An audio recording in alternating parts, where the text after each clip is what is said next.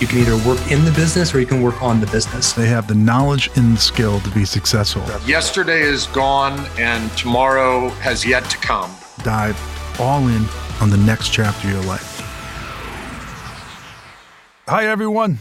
This is Greg Alexander, the host of the ProServe podcast, brought to you by Collective 54, the first community dedicated to founders of small service firms that are trying to grow, scale, and someday sell their boutiques.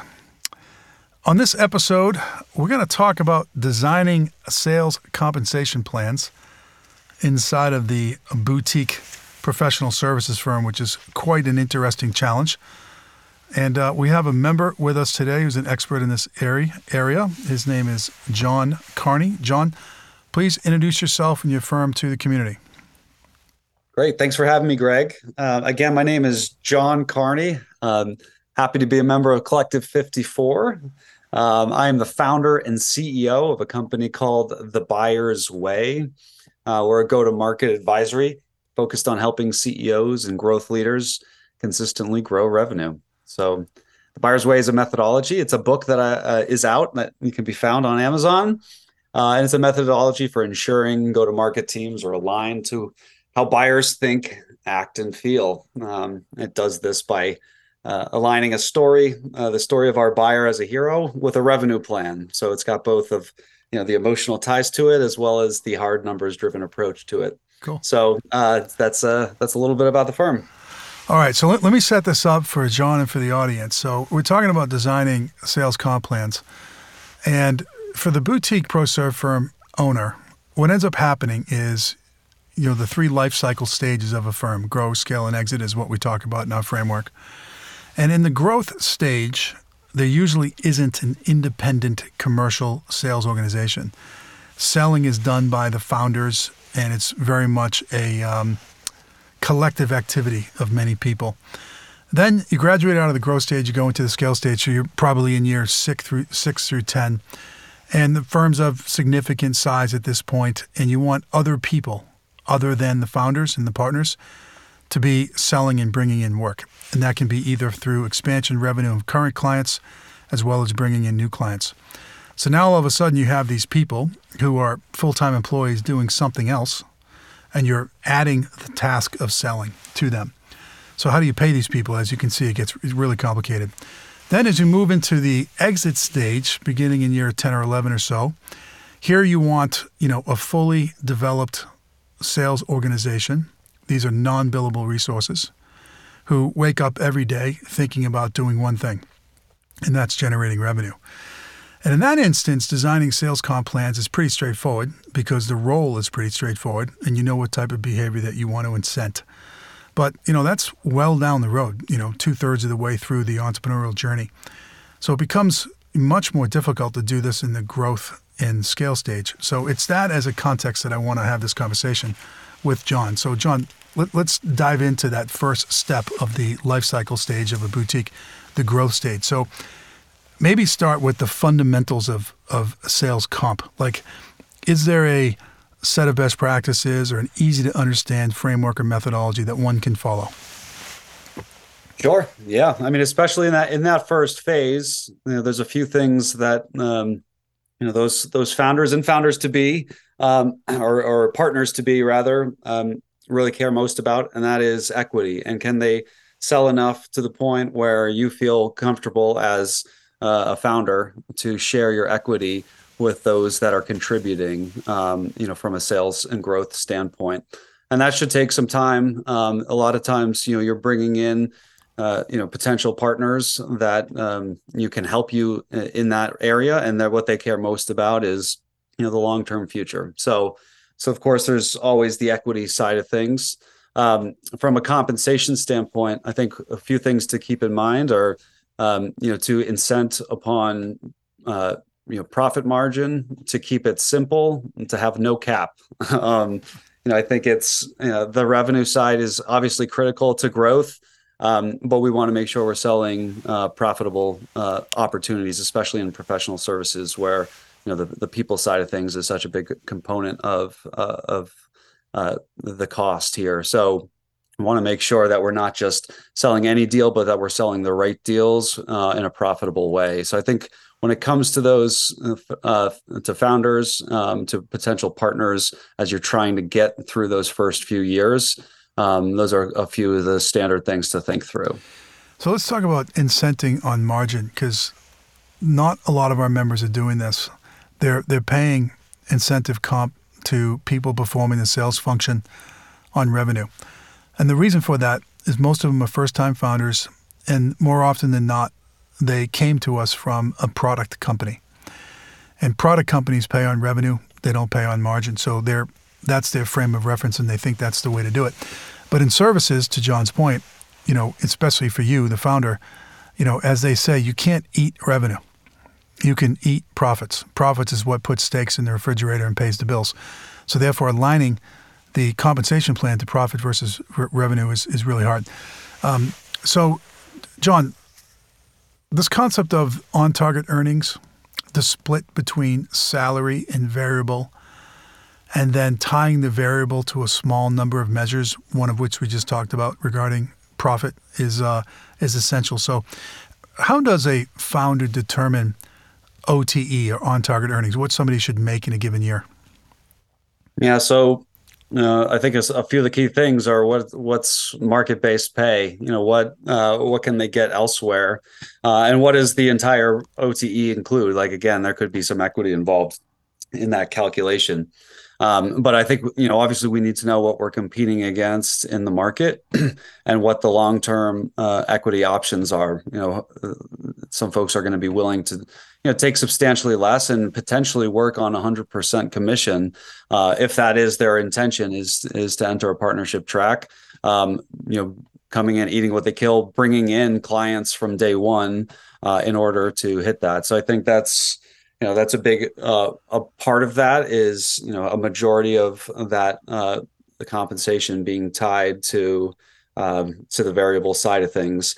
As especially as cash is coming in the door, and we can compensate a little more on the salary side. I think getting to a 50-50 split where we're always going to be incenting that performance and setting that OTE based on that variable, but again, without a cap. So if you continue to perform and hit those profit goals, then there's endless potential there. So I think especially getting in early, finding the right people that are going to hustle for you, that are going to help you grow this, and are willing, and showing that they're willing to invest early in order to be a part of that reward at the end. I think that's what one of the big important things to be focused on with those in those early days. Yep. All right, so let's progress into the scale stage. So now, I don't want to say a mature firm, but I'm certainly not worried about going out of business.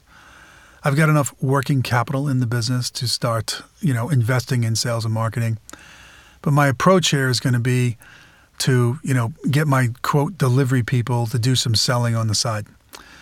And incenting that, it can be really challenging because you're asking people to divide their time, divide their labor.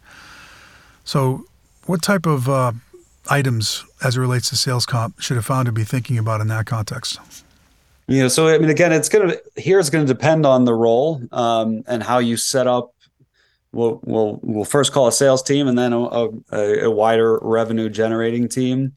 I mean, if we've got a new logo sales team, all they're out there doing is pounding the pavement and bringing in those new logos. And then typically we're going to see that account management team, which is where we get that blend of delivery and sales. And so, we have to consider those separately in terms of, how to compensate them. On the new logo side, it's pretty straightforward. It's a commission-based role, and we want them going out and finding those new customers. They are salespeople. They're ready to be compensated in that way. That's what they're here to do. But that sales team is not the only part of your revenue-generating engine. Especially, we're not, to your point, we're not at risk of going out of business. But we still need to grow, and we still, especially if we want, our team to stay intact as it is, we need that team to, everybody on the team to be thinking about how they can put on their revenue generating hat. So delivery resources, who, depending on the type of professional services firm we're talking about, may be used to having variable pay and having some sort of revenue generating component to their compensation. There's plenty that don't. However, what we what we try to train on and to make sure that everyone that touches the buyer has an impact on revenue. So everyone that goes out and delivers is a part of this revenue generating engine in some ways. And so that, the metrics that we hold them to and the measures that we hold them to are again going to vary by role. But of course, there's retention.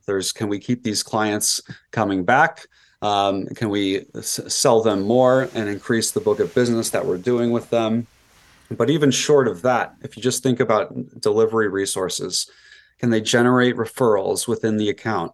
Can they go out and find more people within the account that we don't know today? Potentially new buying centers, potentially within this buying center.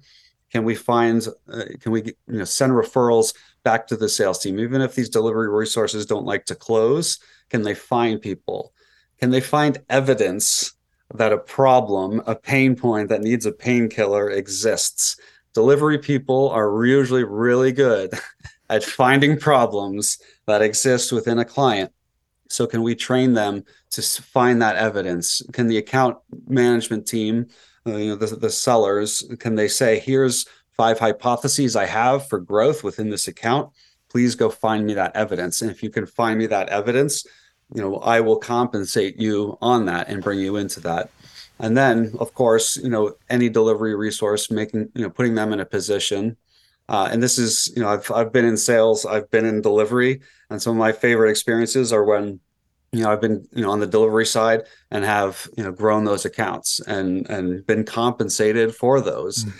Even as a delivery resource, we all have to, if we want job security, showing that we are on the revenue side of the equation and not simply a cost is imperative to our future growth. So it is about finding those things, referrals, finding evidence, growing your network. That is something where if we think about social reach, we think about various ways that any resource can get the message of the firm out more. Can we compensate or put spiffs or put targets around things like how many subscribers are we generating into the newsletter? How many connections do I have on LinkedIn? So when I share the firm's message, I'm getting out there to the widest possible audience. So those are the little things that anyone in the delivery side and even within customer success, things of that nature, where we can be looking for anything that drives value for the client, any touch point, and finding what that is and compensating for it. So earlier when we were talking about new logo acquisition, salespeople, you suggested paying them commissions. This aspect of it, which is on the account management side, do you also suggest commissions, or is it more of a bonus structure? I think for the account managers, there can be a commission component of that. I think I don't like more than 2 measures, but I think having one based on commission for those account managers is important. And then of course, the bonus, and especially on the account management side and knowing what your book of business is and when renewals are falling off, bonuses can help simplify things at certain points. But I do think having a commission for that account management side as one of their measures is a good practice. But if they're not closers, how do you pay commission? Well, in this case, what I'm referring to, these account managers do end up closing the deal. Got it. Yeah. Yep. I was the misunderstanding. upsell, the renewal. Yeah. Yeah. Okay. Got it. All right. And then you suggested on the new logo side, roughly a 50-50 split between salary and commission, when the firm gets to a certain level of maturity. On the account management side, is it the same split or is it different? No, I'd say it's more 80-20, depending on how risk averse you are. But with these types of roles, I wouldn't reduce the variable any further than that, because we do want all of these folks to realize they are revenue generating resources. But I've also seen and understand a lot of organizations want to over-incent even still. And so it could be 70-30. But I think 80-20 on those types of roles is standard. Yep. And you mentioned market-based pay. So if I'm a member listening to this and I agree with that principle and I need to find out what the going rate is for a new logo rep in my geography or an account manager in my geography, any resources that you would point a founder to? I mean, I think Glassdoor comes out with some information. LinkedIn comes out with some information. Sometimes you have to pay a little bit for that information, but I think there's enough out there in any given territory, in any given location, where you can get to a sense of what that is. I think asking other members of a collective like this is one of the main benefits of a collective like this. Is seeing what are we. What is everyone else in this market seeing or in this industry? So I think, going out to your peers, maybe not your competitors necessarily, but others within the professional services firm and find out what they're paying. But I think there is enough data out there to at least get a range, to attract the candidates, and then, negotiate with those individuals and find out if they're worth, the side of the range they think they're on. Right. All right. Well, very good. Well, we're out of our time. I mean, we try to keep these podcasts about 15 minutes, and then John will be on the 1-hour role model Q&A with the members, and members can ask more detailed questions directly of him. But John, this is the first time that you've been on our podcast, so welcome to the Collective. Thanks for making a contribution back to the collective knowledge, and we look forward to your upcoming session. Great. Thanks for having me, and looking forward to that session and meeting with more folks. All right. All right, so 3 calls to action for those that are listening. If you're a member, attend John's session. Keep your eyes open for the meeting invites coming shortly. If you're not a member, you want to become one, go to collective54.com and fill out an application. We'll reach out to you. And if you're not quite ready for that, but you just want to learn more about the types of things we discussed, check out my book, The Boutique, How to Start, Scale, and Sell a Professional Services Firm, which you can find on Amazon. But that's the end of the show. Until next time, I wish you the best of luck as you try to grow, scale, and sell your firm.